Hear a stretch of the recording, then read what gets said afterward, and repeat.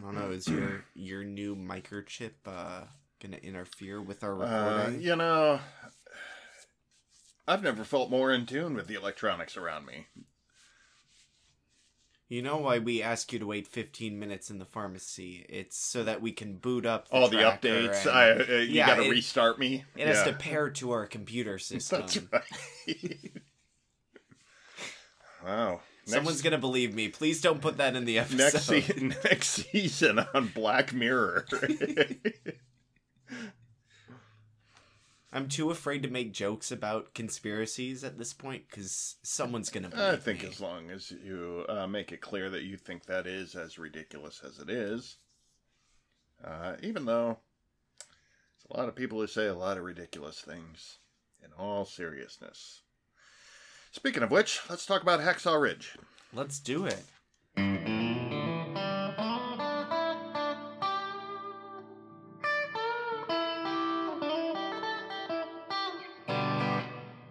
Hello and welcome to the Picture Show with Austin and Phil Rude. I am Austin Rude and I'm the son. And my name is Phil Rude. I'm the dad. Every week we watch a movie, we get on mic, we talk about it. That's right. And that is what we do on the show. This week we watched Hacksaw Ridge, a 2016 biopic based around the life of Desmond Doss, who won the Congressional Medal of Honor despite being a conscientious objector, refusing to bear arms during World War II. The movie was written by Robert Schenken and Andrew Knight, and it was directed by Mel Gibson. It stars Andrew Garfield, Teresa Palmer, Luke Bracey, Vince Vaughn, Hugo Weaving, Sam Worthington, Rachel Griffiths, and a whole lot more. I kind of can't fit the whole cast into this list. There's a naked guy. There's a bunch of cardboard cutouts, essentially. Not the fault of the actor, but that's just their role in the story. I tried to include the main cast in there. Yeah, but I think you got it. That's this movie. And let me start off by saying I did not know who the director of this movie was until I got to the end. And then I was like, that name sounds familiar. Let me look it up and see who this guy is. See who this guy is. And the first thing I saw was Passion of the Christ. And I was like, oh, okay. Because that is the only other movie Mel Gibson has directed that I've seen. Sure.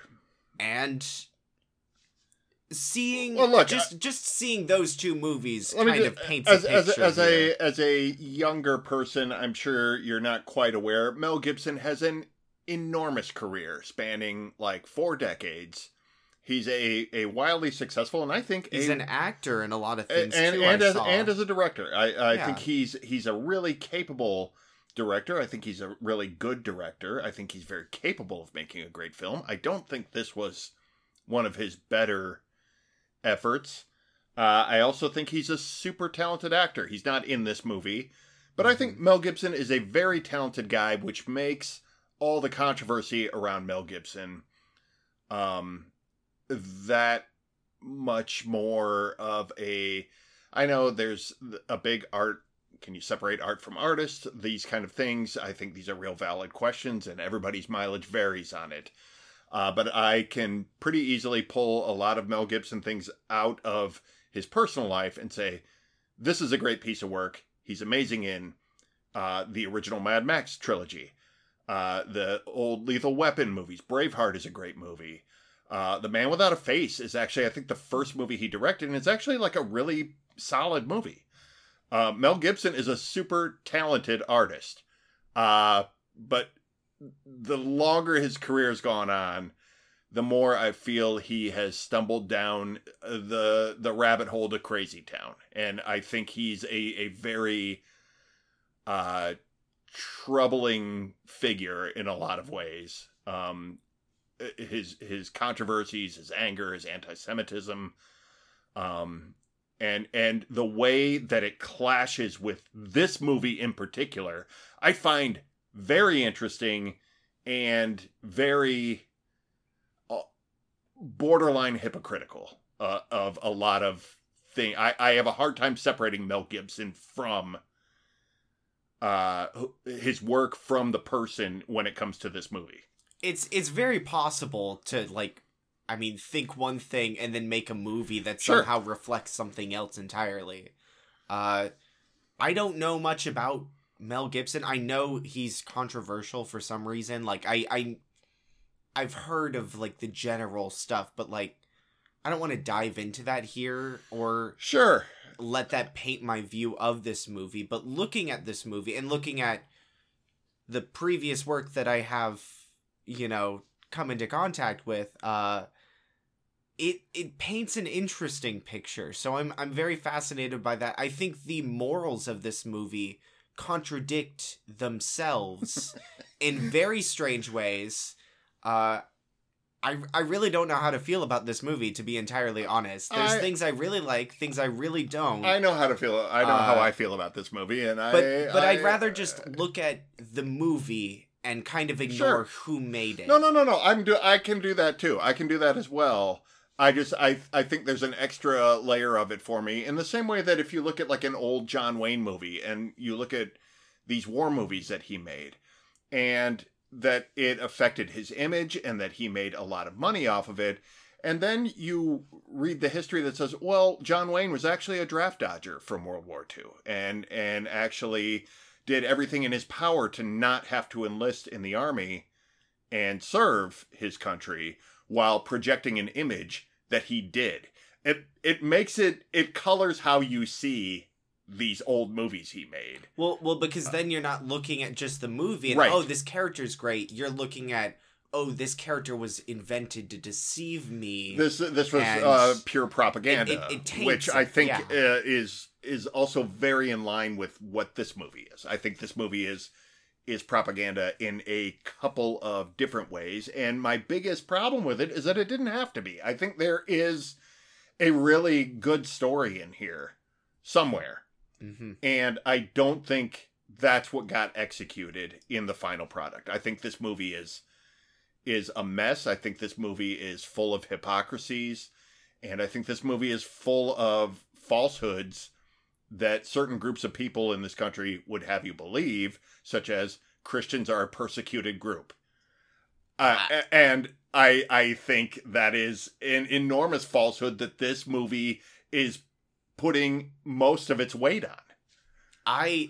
I'm so glad to hear you say, like, propaganda, because that's like... It's Christian propaganda more than it's war propaganda. It's both, I think, and I'm going to get into both. It is both on a certain level, but I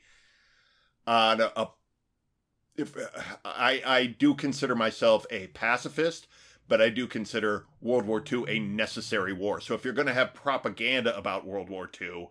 I'm sorry, I agree that American involvement was necessary. As a matter of fact, I think America got involved too late in World War II, when we should have been... From the beginning. Going to oppose the things that were happening in Europe.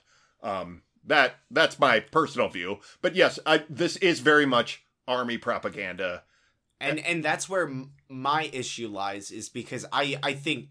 World War II is a very just war, and that's why it's often used to perpetuate modern propaganda.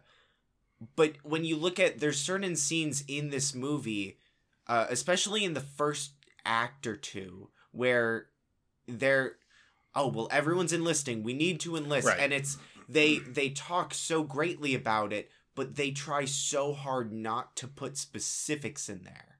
Like, you could apply this scene to anything. Like, obviously, you can tell, okay, what period this is in. Sure. What war it's about. But, like, the phrases that they're using are meant to persuade modern audiences to join the military. I think this movie wants you to join the military, and I think it wants you to not be a conscientious objector, which is why I'm, like, so stunned that, like, this is a very pro-violence, anti-war movie, and it makes no sense. This is, yes. It glorifies war in some scenes. It shows the horrifics of battle, but then it tries to justify them, and then it's like, let's have a prayer group.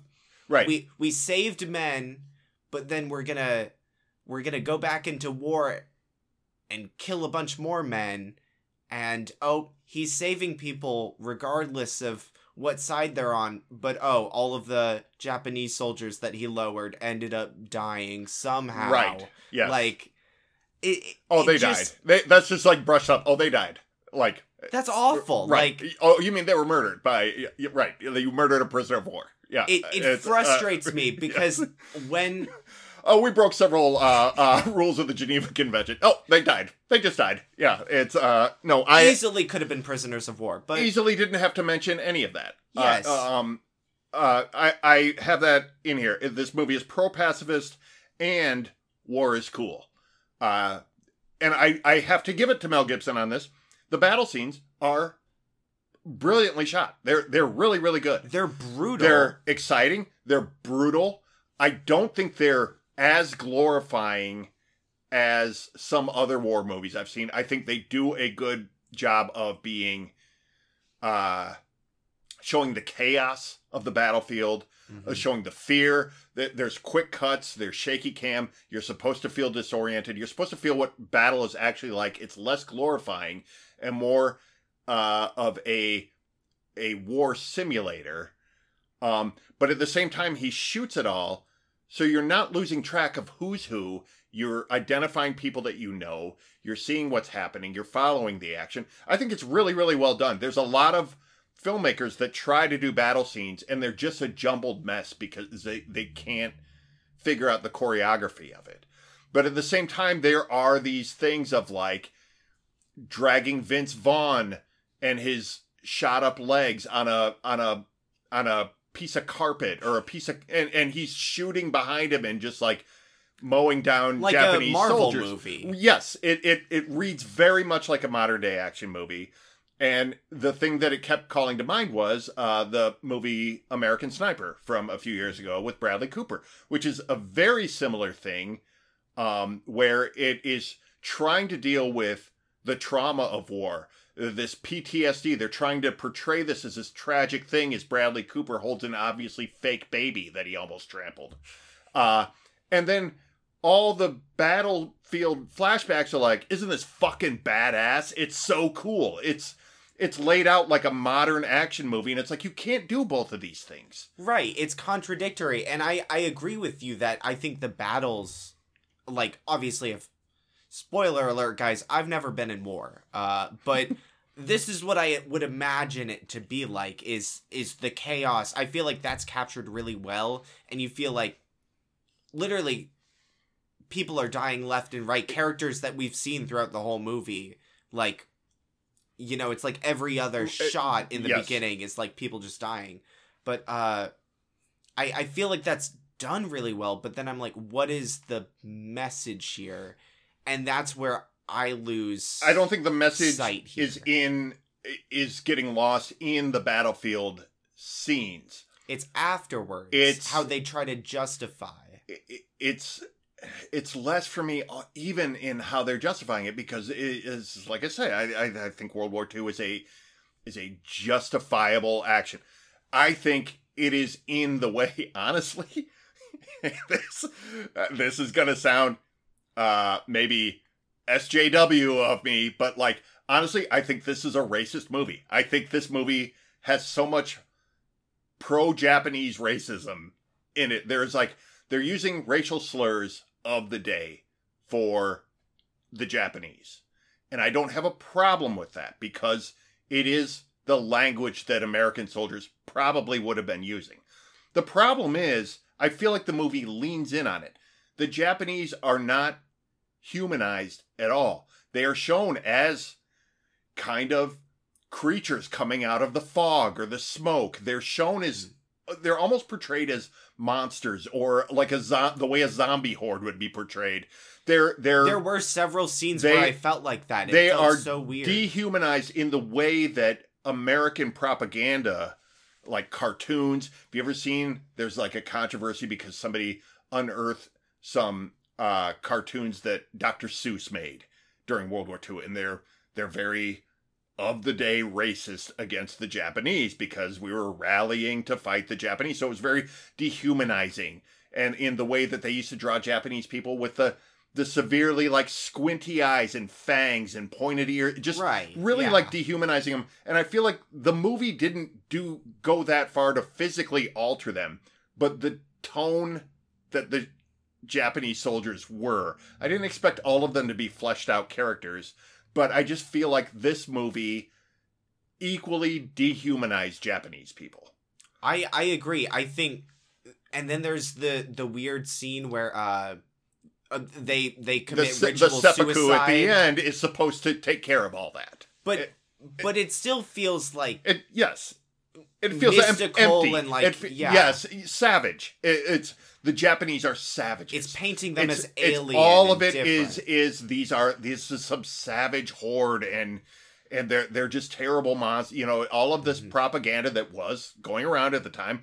But then it's like, but it doesn't need to be in the movie. It doesn't need to be shown, right? It doesn't need to be shown that, oh yeah, that propaganda was true. Like, it is almost like a really strange choice that was made in making this movie. It is, and the only time I think we ever see like a real human moment is when he's Doss is in the tunnels. Oh yeah, and he actually does end up saving a Japanese soldier. And I actually do like that. I like that scene too, but of course the only reason it's in there is because it adds to Doss's story and humanizes him. It's less about the Japanese people. And more just like, I think he's so good of a guy, he's gonna help the enemy. And I think that is a pro. The thing that I do like the character of Doss in this movie. I don't want to get away from that. I like that he actually does believe in things and he actually sticks to his principles. I do like that aspect of him, and he does save every life that he can, including Japanese lives.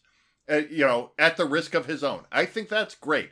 I love the scene where he's running around saying, "Help me get one more." That may be pandering. That may be something, judging by a lot of the Letterboxd reviews, that people found silly and corny. I legitimately liked that scene. I thought it was a really great scene, and it really did show that this guy was a legitimate hero who valued life. And I think that's a great thing to portray in here. But to portray that at the same time that you're glorifying hundreds upon hundreds of deaths on the battlefield, I understand that's what it was actually like, and I understand it is hard to balance this. My point is, this movie didn't do it. I think this movie doesn't do it well. No. There's to jump to the very end, like when the credits start, they show like clips of interviews with the actual people. Yeah, like documentary And I'm style. like, this is the movie. This is the most interesting part of the movie for me. And I would have rather seen a documentary about this guy than a biopic. This is my problem with biopics. Which would be learning more about him and history rather than seeing it through Mel Gibson's eyes, where it's become a tool for the message he really wants you to learn. And it's just warped everything that I thought this story was going to be. It really does. And it's when you take it out of the realm, and not that documentary filmmakers can't do that as well. Michael Moore does that all the time. Regardless of whether or not I agree with the bigger point he's trying to make, Michael Moore makes the most slanted documentaries, But I think an actual story about this guy and his actual beliefs and his background and what he did in this battle would have been a really great way to tell this story, as opposed to something that I feel is just, it's the number of, not to jump ahead to our Letterboxd reviews, but when I was reading them, the number of 4 and 5 star reviews I saw for this movie baffled me, because it's so pandering. But and if you listen to what they're saying in those reviews, it's the audience this is pandering to. This is aimed at a very specific crowd, and I remember when it came out, those were the people who were like, you have to go see this movie. You have to see it. It's your duty to your country. And that was why I've never seen The Passion of the Christ, is because when that movie came out, people were telling me, this is your duty to go see this. It was treated like a religious experience. And can I say, I don't want to like dwell on Passion of the Christ.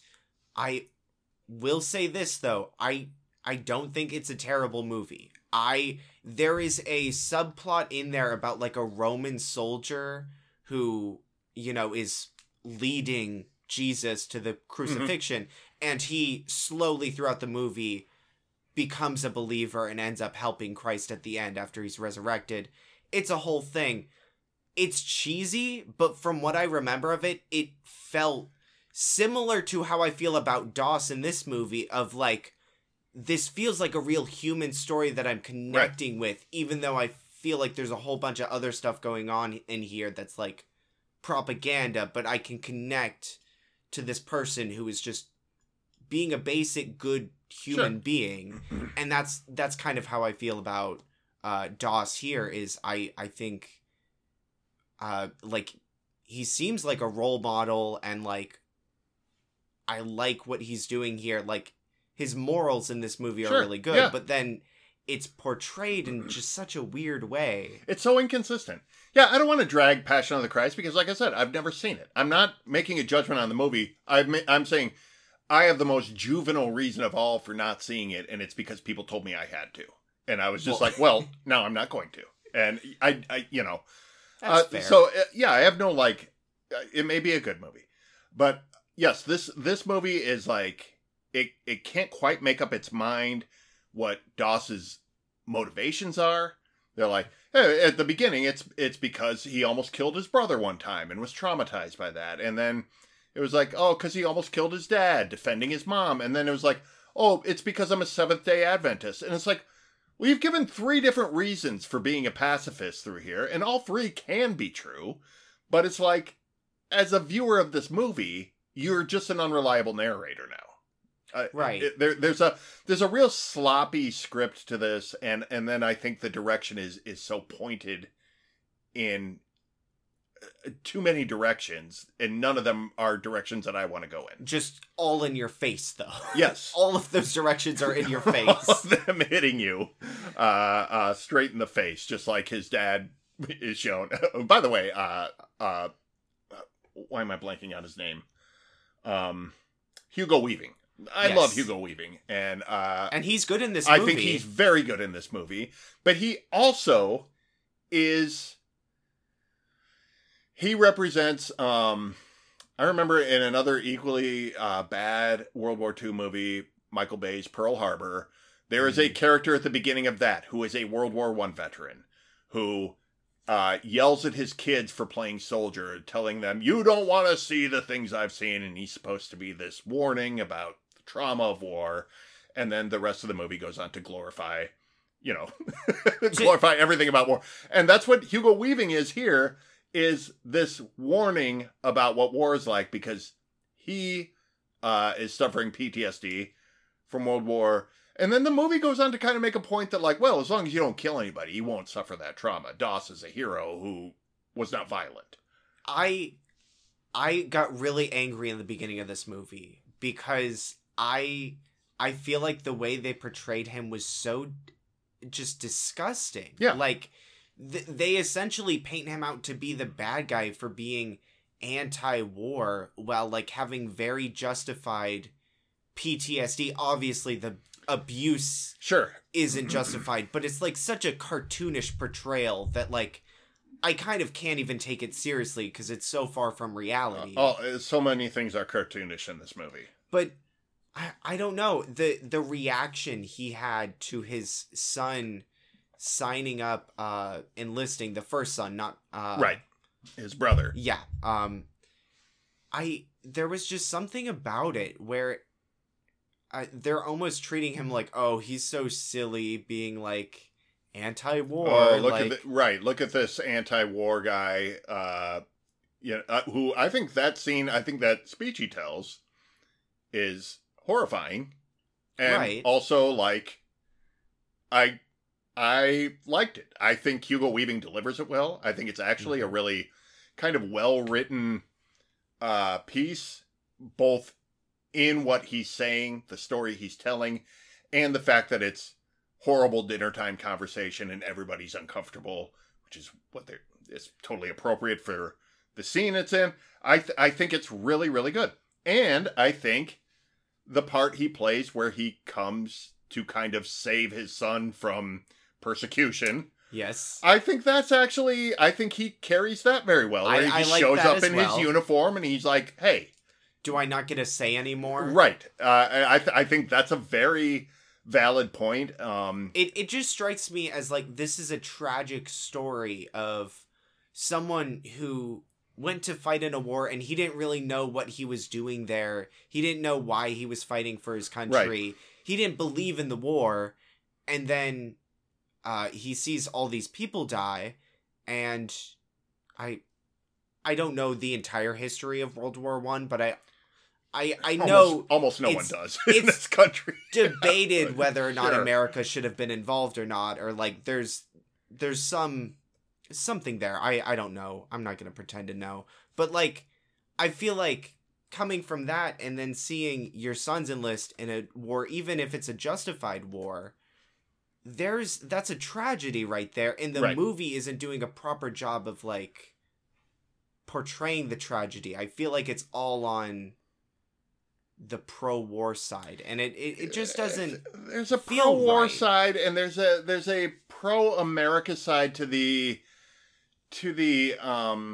extreme of like, oh, everybody else is heathens. We're gods. It's the God bless America trope. You know, Right. like it's okay if this happened, but yeah, the everything about the subtext of this movie is just blown completely out. All the potential of Hugo Weaving's character, all the potential of DOS and what DOS stands for, and actually of Andrew Garfield's performance, because I think Andrew Garfield is really, really good. I don't want that to get lost in the mix here. Right, we keep like focusing on like I'm focusing so much on the things I don't like that I am forgetting there are bright spots too. Because it's like I There's think we good both pieces. see the potential Yes. here, but then it's like you went all in the wrong direction. I think Andrew Garfield's really good. I think Hugo Weaving's really good. I think Vince Vaughn is really good. I think the romance here is charming. I'll say that it's charming. cheesy. It's over the top, but it's shallow. It There's is. not everybody who's not DOS is a one-dimensional character. There's no depth to anybody in this movie that is not Andrew Garfield's character. right. Which makes it. I kind of feel. I wonder if what Mel Gibson was going for was like a throwback to these old war movies, where it is these guys in the foxhole going, "What are you going to do when you get home?" "Oh, I'm going to marry my best girl." You know, like these real, like shallow, like the Audie Murphy. What's that movie called? Audie Murphy was an actual war hero, and then he became an actor, and then he played himself in like the movie about his Right. war exploits or whatever. Which is like that subplot in the Inglourious Bastards. Yeah, where they have the actor who becomes was the soldier. a soldier. Yes. Yeah, a little bit. It's like the reverse of it. But yeah, there's these, those are all basically action movies and very pro-America propaganda movies of the day. And I feel like that's a little bit of what Mel Gibson is trying to do, is make sort of a throwback in that way. You think he's paying homage to those films? I think there's a little bit of that. I think there's a little bit of like this is just like Audie Murphy making a movie about Audie Murphy. Well, I'm going to make this movie about this guy, and I'm going to have it play like a movie of the time. But to do that today, when the expectations are, oh, you're going to kill off characters we've spent the movie with, well, you have to make me care about the character. Just him being there isn't enough. Which, by the way, all of Doss's friends from basic training all miraculously survived. It was just how all lucky of them. Yes, but it was just sort of like, I don't know anything about any of these people. It's like, oh, here's the good-looking guy. Here's the guy from New York. Here's the guy from, wherever. They just have to create these characters It's so very that you have surface like level. Yeah. something to hold on to later in the battle scene. But I didn't hold on to it because I didn't know anything about any of these characters. So I didn't really care about any of them. Right. You know what I mean? It's very surface level, I think. Yeah. Um, I do want to talk a little bit more about Andrew Garfield, just because, like, yes. one of the reasons I wanted to watch this movie, why I picked this movie for the show, was because I was fed, like, the YouTube algorithm was like, you're gonna like this movie, and kept showing me clips of, like, him in the boot camp training, Oh, yeah. like, refusing to hold a gun, and I was like, this looks interesting, like, kind of, like, standing up against the status quo to be like, I want to help, but just not in the violent way that you expect me to. I'm gonna help in a different way, and I'm gonna stay true to my moral ground. That in itself, I was like, that's gonna be the message of this movie. I like that message. I want to see that movie. And then I got into it, and as the movie progressed, I was like, oh, this is I'm being persecuted for my beliefs. Yes. Not in a I'm against the status quo, but in a I believe in God and they're punishing me for it, in a way that, like, I've heard a lot of people who went to, like, Christian schools say that they were told that there was going to be, like, one day there's going to be a school shooter, and they're going to ask you whether or not you believe in God, and if you say yes, they're going to kill you, but you should say yes anyway. And, like, that kind of persecution complex was drilled into people. And that's just what I kept thinking of in this movie. Like, when he's in jail, like, I just kept thinking of that because that's how this movie wants to portray. You see it in America today, in the evangelical movement, is the idea that abortion would be legal. They look at it as, oh, I'm being persecuted for being against abortion, and America's making it legal. They're shoving God out of, everything is, and it's like, no. Like, religion is a personal choice. Like, it shouldn't be, you're not being persecuted. Nobody is putting you in jail for being, but we're also not all gonna live by your standards. I remember there was, like, a radio commercial, I think during the Bush administration. It might have been right after the Bush administration, or when Obama came into office, or it could have been the lead up to that election, right around that time. But it was this commercial about, oh, why are you in jail, Dad? Well, because I prayed when I was told not to. And it was about this, this is what America could look like. This real, like, we're persecuted. It's like, no. Everything in this country is geared to, it's the fake war on Christmas. We hear about it the Starbucks cup says happy holidays. We're so persecuted. It's the majority pretending to be a minority. Pretending to be oppressed.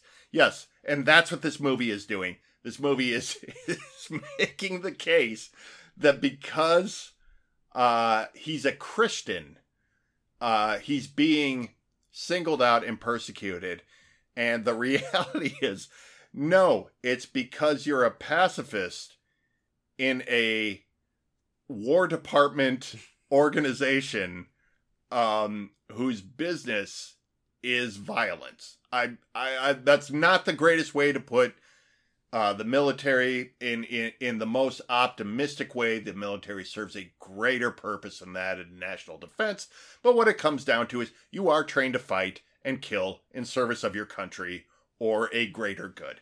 Like, had this taken place 20 years later, he could have joined the Peace Corps and served in a legitimate, peaceful way.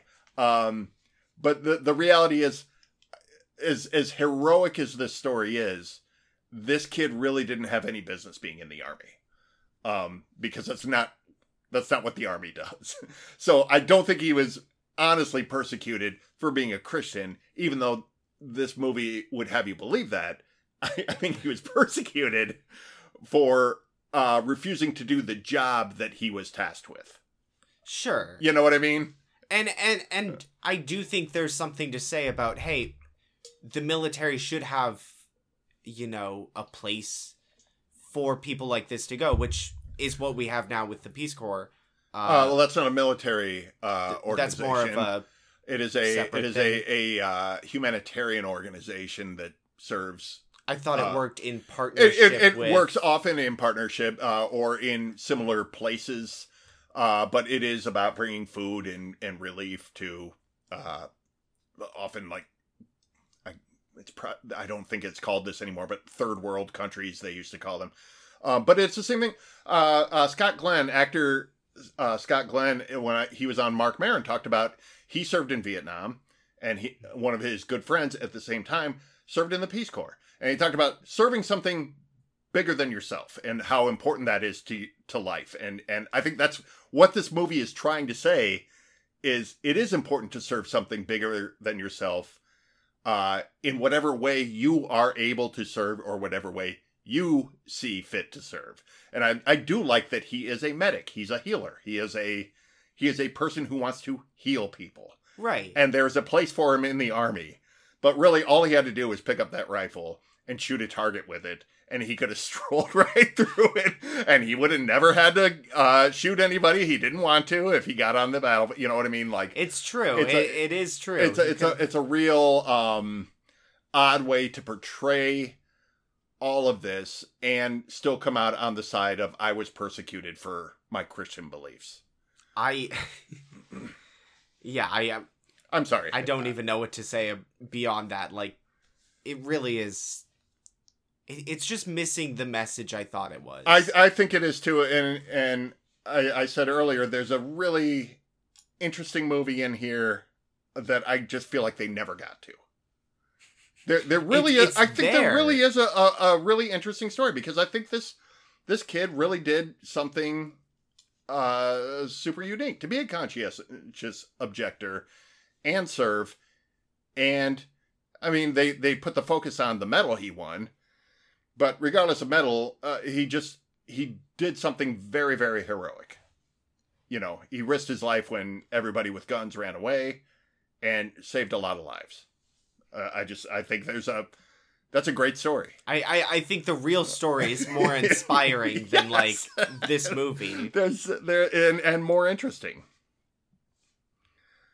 Yeah, I kind of blew through all that I had to say, I think. Well, let's talk about the not just the religious persecution themes of this, but this movie wants to make Dawes Jesus, and they do it in what I can only imagine Mel Gibson believes are subtle ways.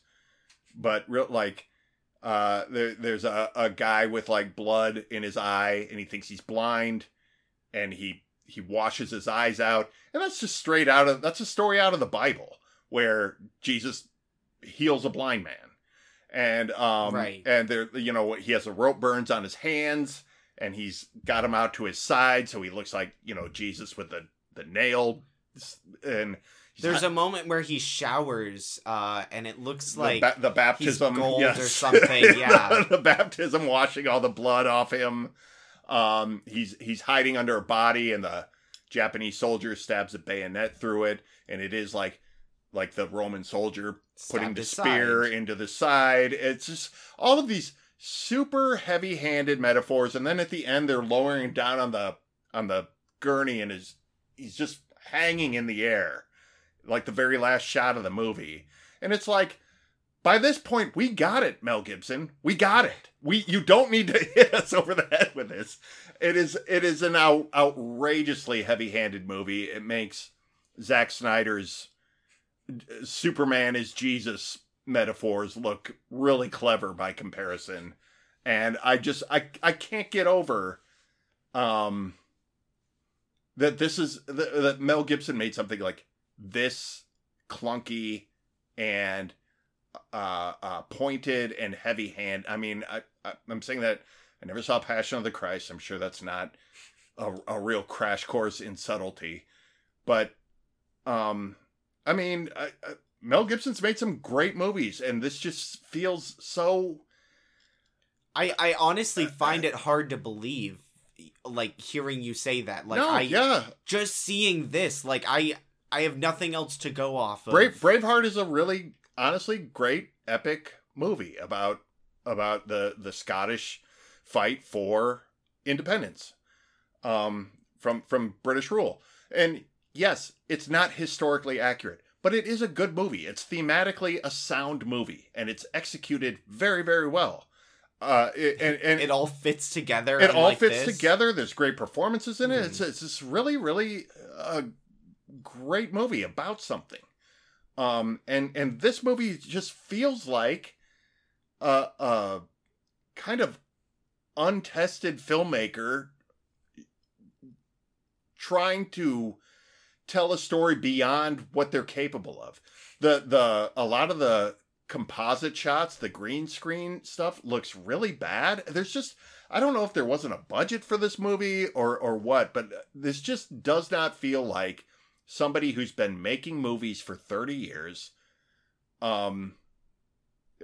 pulling something good together. It feels like somebody who's been making movies for 30 years who dropped the ball in a really major way. And I don't, it's really just kind of surprising to me. I imagine that he just like found out about this real life story and just like, it could be rushed this movie out in like a year, like, and had so many directions he wanted to take it that he was like, let me do them all. I do want to say this might have been his first directing work in a while, because he was sort of one of the first people to be canceled. Oh. And so he kind of went away for a little while, and this might have been his first This was his comeback. His first thing back. Yeah, Apocalypto was in 2006, which is what he did after Passion of the Christ. And then, yeah, Hacksaw Ridge 10 years later. So he was, he has released a deleted scenes of Passion of the Christ video somewhere in between there. But, you know, that's just stuff archive footage. Right, more. Yeah, this was his first directing in a decade. So maybe a little rusty. I don't know.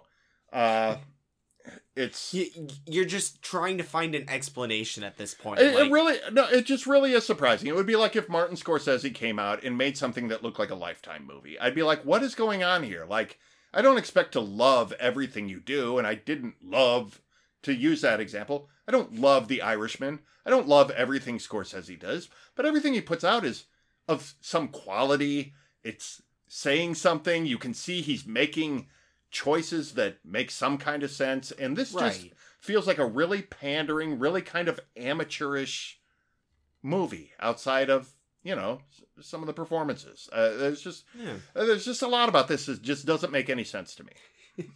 I agree, but not knowing Mel Gibson, I just saw his name roll at the end of the movie, and I was like, okay, this is who this man is. This is his level of work, and I don't think I'm ever going to see him as anything other than that, to be honest. Yeah, I don't know. I don't know if I should recommend that you go and watch some of his older stuff or not, because I really do think it's good and it's worth seeing. I might watch Braveheart, because I've heard people say good stuff I think Braveheart is good, and people will come at you and go like, well, you know, it wasn't really accurate. Robert LaBruce was actually... And it's like, that's not the point of the movie. The point of the movie isn't to be like a documentary. The point of the movie is to say something about independence and revenge and... Tell a story. Yes. But, yeah, that's... I mean, when you... I don't know how much we want to dwell on this, but just knowing Mel Gibson and some of the worldviews that he holds come out, he does, I think, have a Christian persecution complex. So I don't know if that's what motivated this. It definitely came out unintentionally. It really kind of seems like that is what he's saying, but there's just there's a really this is a really muddy, weird movie. I cannot recommend it to people. I just don't think it's good. I won't be recommending it. I think there's some... Please don't watch this one along with us. Just like... just listen to the episode and that's it. Like, I will say thank you for recommending this because I do think there's a lot to talk about here. I think it was fascinating to watch. There really is there's an artifact aspect to this movie that I think is like, what a fascinating movie to get, not only made, but to get like a theatrical release. This doesn't feel like a movie that went to theaters. You know what I mean? Yeah. I think the movie I can compare it to best, and you're gonna laugh at this, but it's Father Stew. I don't know if you saw that. I have not seen it. I've honestly not heard bad things about it. Is the movie not good?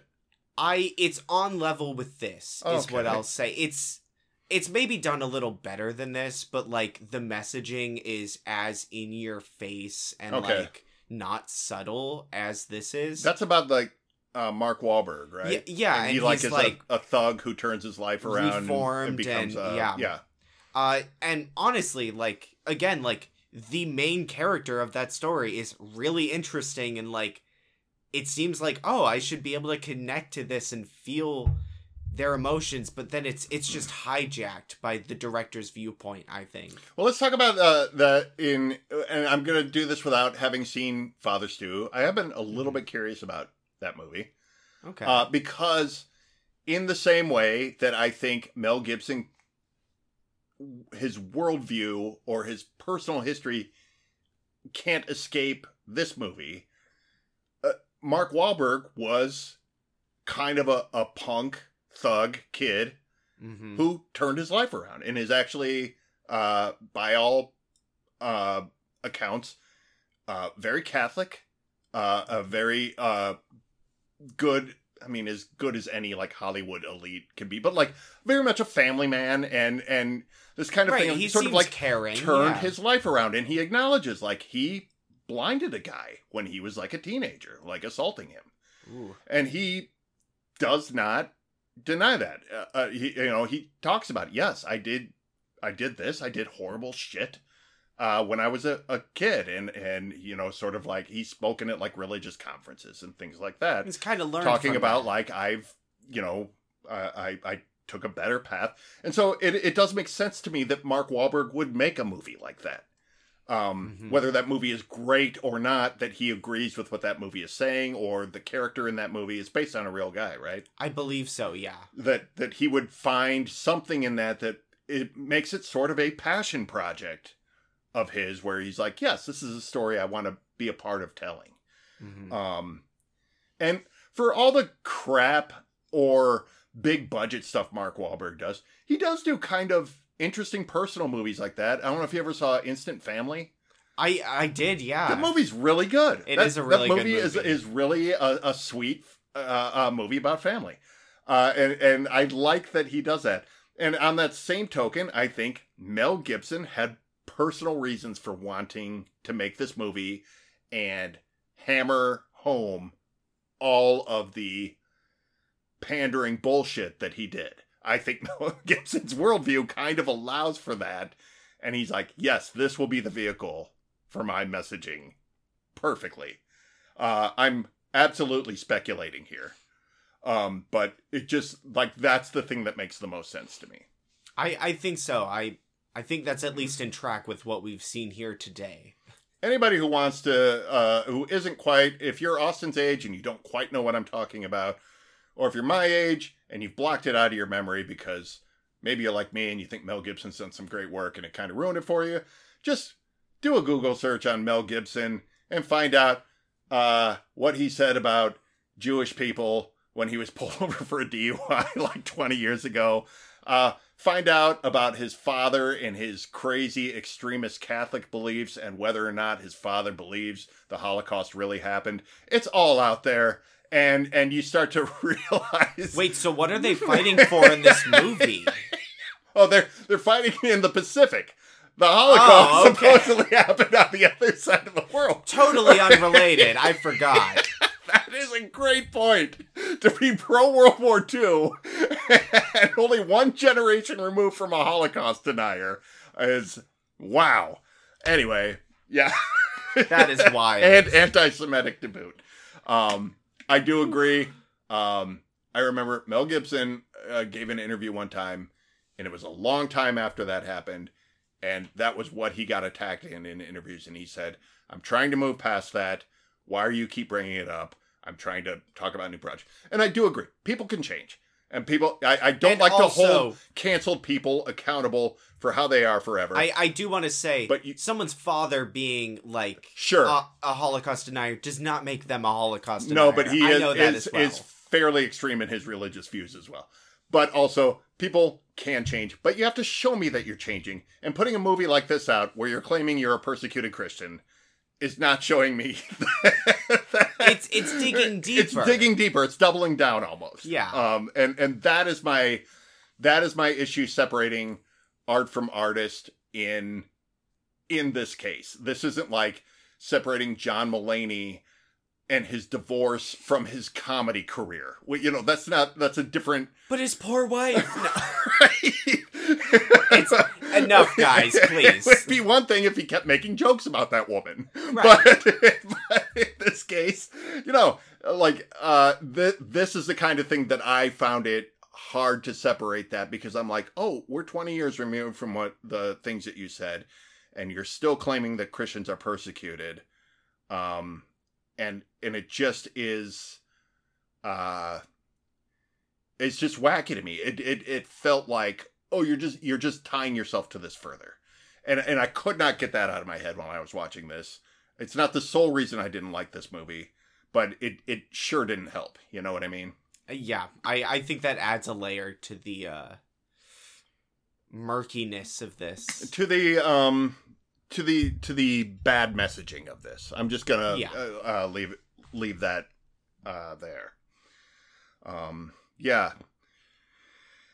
Plus, I'm gonna just also say this movie's too long. 2 hours. There's a lot of the early stuff we didn't need to see his entire childhood. We didn't need to see a lot of stuff that we did to get a sense of who he was before he joined the army. I feel like there was a lot of that just in that scene where he saved that guy who the truck fell on. Yeah, I felt like that said enough. We could have started the movie here. Like this is it. Yeah. Especially since the him hitting his brother in the beginning with the stone ended up having nothing to do with him not touching guns, because later they reveal that it's because he was violent towards his father. Yes. Like, I really thought his brother was going to die at the beginning. I did too. Oh, and that would have been interesting. Horrified. I'm like, this would have made all the sense in the world right here. Yes. But no. I almost thought this was good. I thought there at the beginning, I was, okay, let's start at the very beginning when they're showing the battle scenes and explosions are going off and people are like cartwheeling through the air. I'm like, oh my God, is this the Matrix? What is this? I felt my heart drop. I was like, what did I do? I'm like in for 2 hours of this. Dad's gonna be so mad at me. I was at the beginning, and then I kind of settled in, and then that happened, and I really did. I thought it was going to be, this is going to be an interesting movie, and yeah, anyway.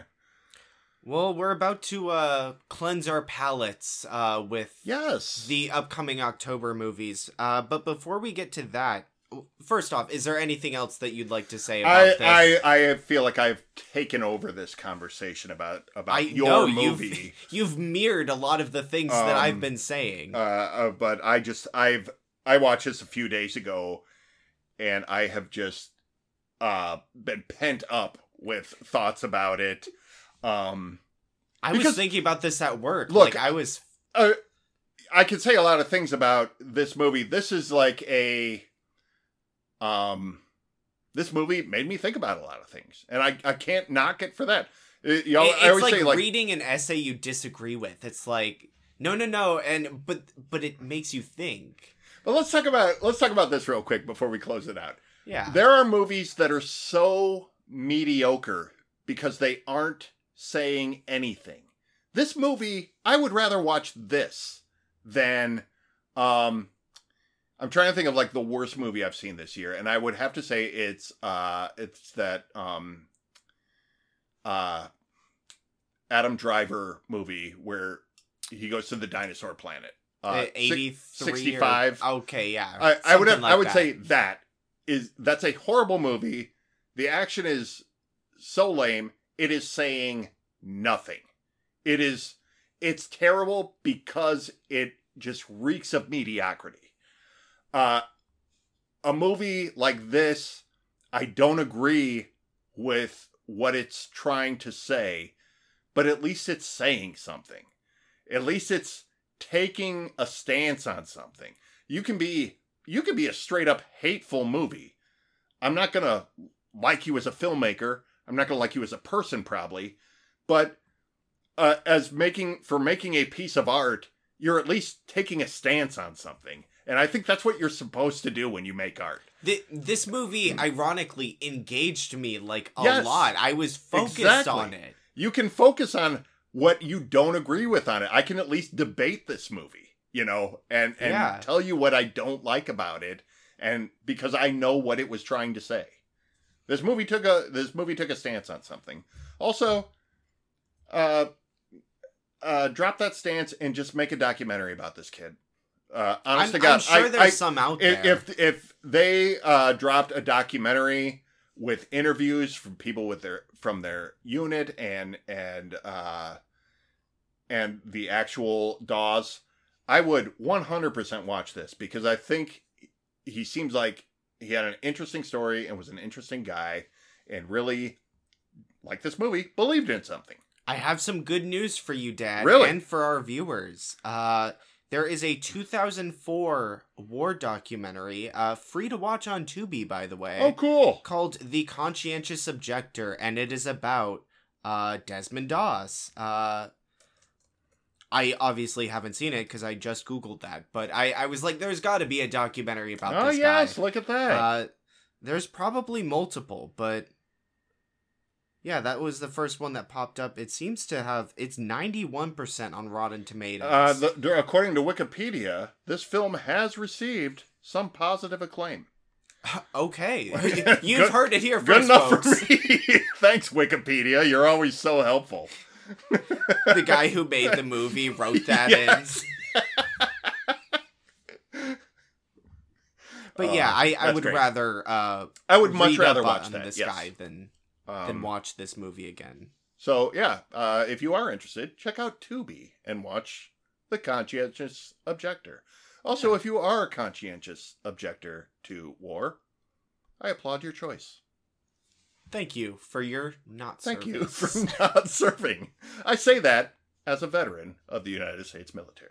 Nice. Yeah. And a current pacifist. I say that also as a pacifist. Is there paperwork to be a conscientious objector? Do I have to? I'm technically included in the draft. If you were to be drafted, you could declare yourself a conscientious objector. Yeah, and there would be paperwork. I should declare myself first. You think you can? Don't have to get drafted. I'm not how it works. I don't know how that works. Step 1: move to Canada. I think that's how it works. Anyway, Austin, thank you for bringing this movie to the show. Honest to God, I'm glad that we could have a conversation about it. That this was an interesting movie to talk about, even if we didn't enjoy it. Thank you. I'm both disappointed in what it ended up being, but glad that it was an interesting conversation. Sure, me too. I enjoyed it. Cool. Well, now that that's done, let's shout some stuff out. Shouting things out. What do you got this week? I have a YouTube channel that I just discovered. This is an artist named Elsa. I'm sorry, it's French. I'm probably going to drop the ball. She always just opens her videos saying, "Hi, I'm Elsa." And she doesn't drop her last name, but it's Charretier. Charretier, I'm going to say, and that's probably wrong. JF and Amy are both laughing at me right now. It's pronounced chandelier, Dad. Thank you. Thank you very much. Anyway, she is very cool, according to her videos. She just kind of spontaneously taught herself to become a comic book artist in her mid-20s through a series of odd career moves, and is actually a fairly successful in American and indie comics. And she has a bunch of videos, some of them talking about books she's reading, some of them talking about drawing techniques and layout techniques. She goes through a scene of a movie and will break it down into comic panels and sort of like build up a page and talk about these are important moments. This is important composition. This is how to do this, that, and the other. Just a lot. If you are interested in comic art and making comics and visual storytelling, I think she is making some great videos all about those kind of things. And are these like tutorials? Like, is she teaching herself or no? She's teaching us. She's it's sort of like a mini lecture on this is what makes good composition. Like, she breaks down a scene from Blade Runner and talks about it's the scene where he shoots the replicant and she falls through the glass. You know what I'm talking about? Yeah. And talking about how to show that sequence in comics with static images. How do you show slow motion? What are the important points to highlight a little bit more? And what, and just these kind of things, these sort of techniques for showing things that we see in movies, and how would we show something similar on a comic page where things aren't moving, you don't have sound, and just sort of like using movies helps explain how to do it on a page. You know what I mean? I've tried doing that, like, because when I write, I picture things as like movies in my head, and then trying to draw that out. Same here. Is impossible. Well, you need to watch some of these videos, and you'll see it's not impossible. I guess I do. Yeah. She's really, really good. I've only discovered her like yesterday, and just watched a bunch of her videos yesterday and today, and I really like how she teaches, and she's also a great cartoonist, a great artist. So check her out. I'll have a link to her channel, and just go check it out. She has creator interviews on there. Elsa the comic artist. She's really, really, really good, really interesting, and really is talking about some high concepts in really relatable, understandable ways. So, can't recommend that enough. That's cool. Oz, what do you got this week? I'm just shouting out, nothing as serious as that. I have a, not that was... Oh, that's not super serious. It's, talking about comic books, man. I've got a meme video, okay? I've got, this is 11 minutes of Bill Hader talking about true crime. Because I stumbled upon this, and I just thought it was hilarious after seeing Barry. And he is truly obsessed with, like, true crime. Oh, yeah. Like, he talks about it in almost all of these interviews. Yeah. He does impressions of, like... Keith Morrison. Yep. Hey, what was that all about? And I had no idea about that until I saw this video. Yeah. And so I just think that's really funny. Go check it out and do yourself a favor. I just watched Bill Hader in a movie with Kristen Wiig called The Skeleton Twins. Have you seen that? No. It's from like 10 years ago. Haven't even heard of it. I think they might have both still been on SNL at the time. Who else? Kristen Wiig. Oh, okay. Yeah, check that out. It's Skeleton Twins? The Skeleton Twins, yeah. Is it a comedy? It's a dramedy, a little more dramatic than comedic, but they're both also very funny in it at times. It's basically a dysfunctional family comedy or dramedy. Whatever. It's on HBO. Check it out. Sorry. Mac. Shout it out. Oh. Also shout it out.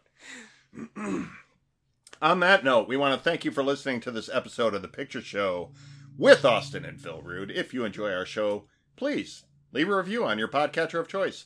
It helps our visibility. It helps us grow the show.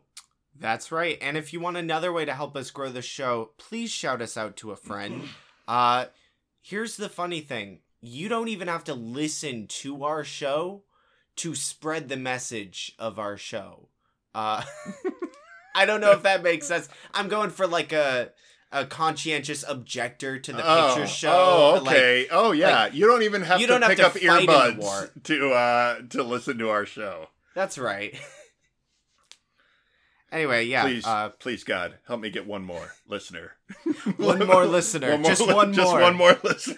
He lowered 75 listeners. He got 75 down. listeners that night, including some Japanese people. It's our little demographic thing spikes. And, wow. It should. Anyway, what are we on to next?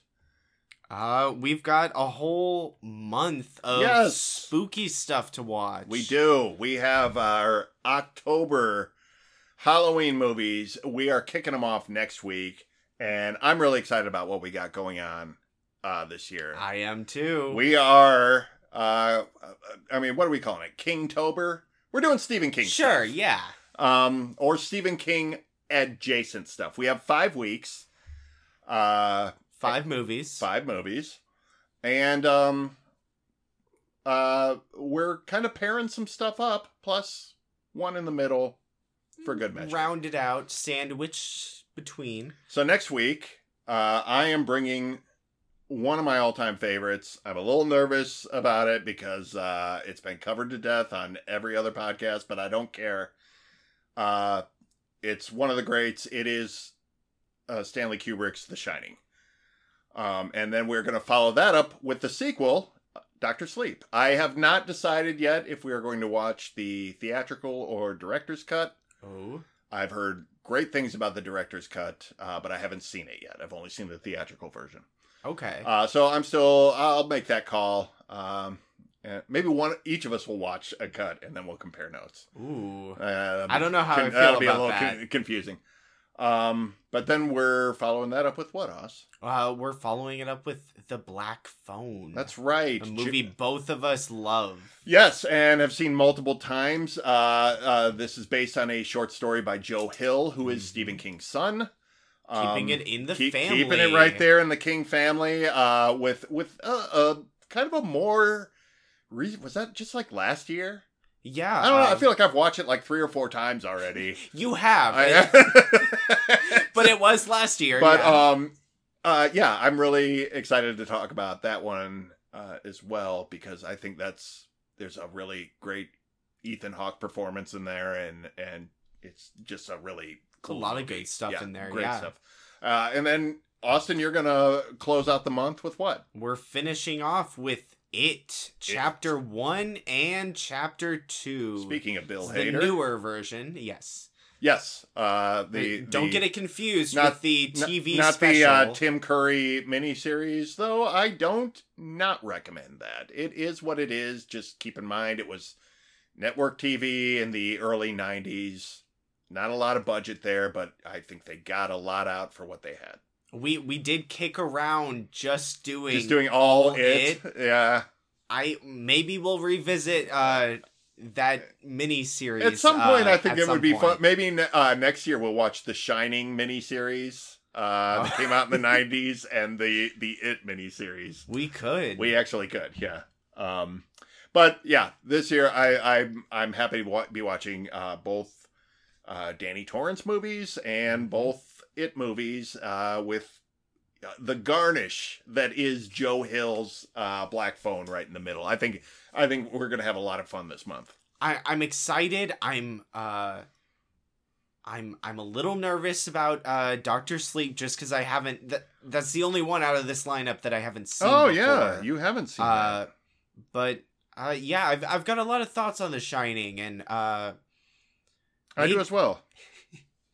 Maybe they're not as enthusiastic as yours, Dad, but... I think I know the angle I'm going to talk about it, and it's going to be a lot of my personal relationship to The Shining. I don't expect you to have the same love for that movie that I do, but I'm going to explain some of why I feel the way I do about The Shining. Okay. So interesting. That's mostly what I'm nervous about. Some forbidden dad lore. Is talking about my personal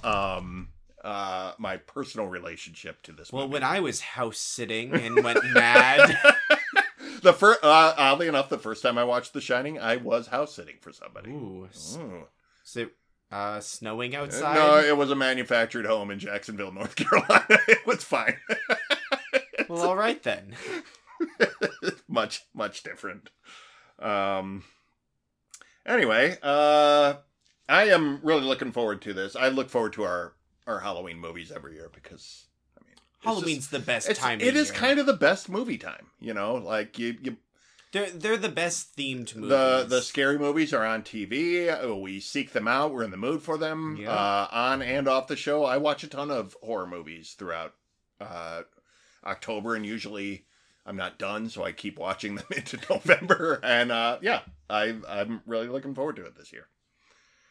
Let's move into how people can get a hold of us.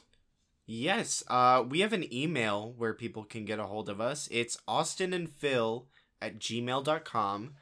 And you can email us there and tell us your thoughts on this movie or recommend a better I'm forgetting words here. Pacifism movie. Pro-pacifist, pro-peace, or a war that is actually a war movie that's actually anti-war. Yes. And believe it or not, I think most acclaimed war movies are actually anti-war, regardless of how they depict their battle scenes. I think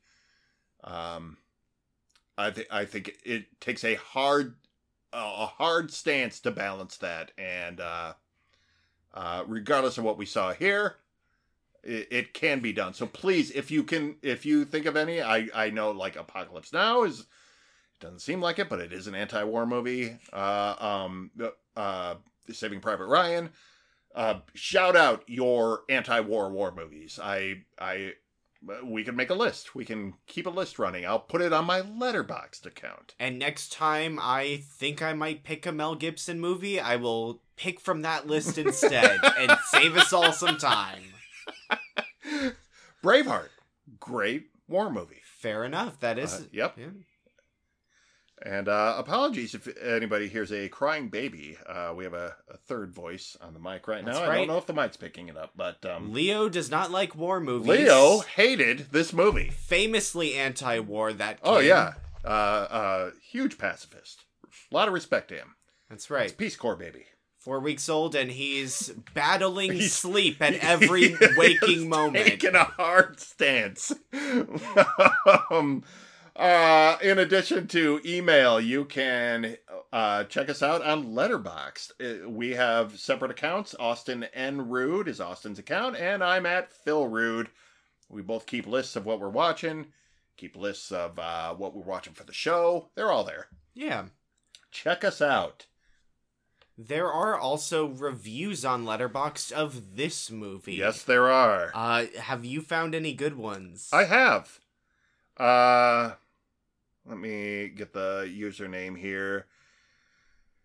K Senija, that's Ksenija, gave this movie 2.5 stars and says, "Did you know that if you slow down the audio from this film, you discover that all the machine gun noises are just Mel Gibson screaming racial slurs at the Japanese extras?" I love movie fun facts like that. It really is great to get some trivia about this movie. My review that I found, my favorite review, was also 2.5 stars from a user named Madeline with a little pumpkin emoji. And she says, "When Desmond hit his brother with a brick, it was like Mel Gibson hitting me with symbolism." I saved that one as well. So I great. thought it perfectly displayed this movie. Do you have any others? I sifted through a bunch, but that was the one I landed on. I had a couple here that I also wanted to share. One is from Alor, A-L-O-R, who gave this movie 4 stars and says, "These stars are for Andrew Garfield and Andrew Garfield only." No one else could have them. No one else. He was the sole bright spot in this movie. And then someone called The Greek Geek also gave this movie 4 stars and says, "It begrudges me to say Mel Gibson is a great director, despite being as subtle as a sledgehammer," and I will agree with most of that. I think, as I said before, I think he's a very capable filmmaker. This movie does not display that. I think technically it's not terrible. I think there are some technical, like I said, I think he did some things very capably, and then some things not so much. Losing the thread there. Anyway, check out Letterboxd for more. We're not sponsored by them, by the way. We just enjoy their product. We just like them. I like that app. And the new Twitter, Letterboxd. Kind of for movie stuff. I think it's far better than film Twitter. But yeah, check it out and check us out on there. Austin, do you want to read the credits? We did it all ourselves. There you have it. We'll see you next time on The Picture Show. See ya.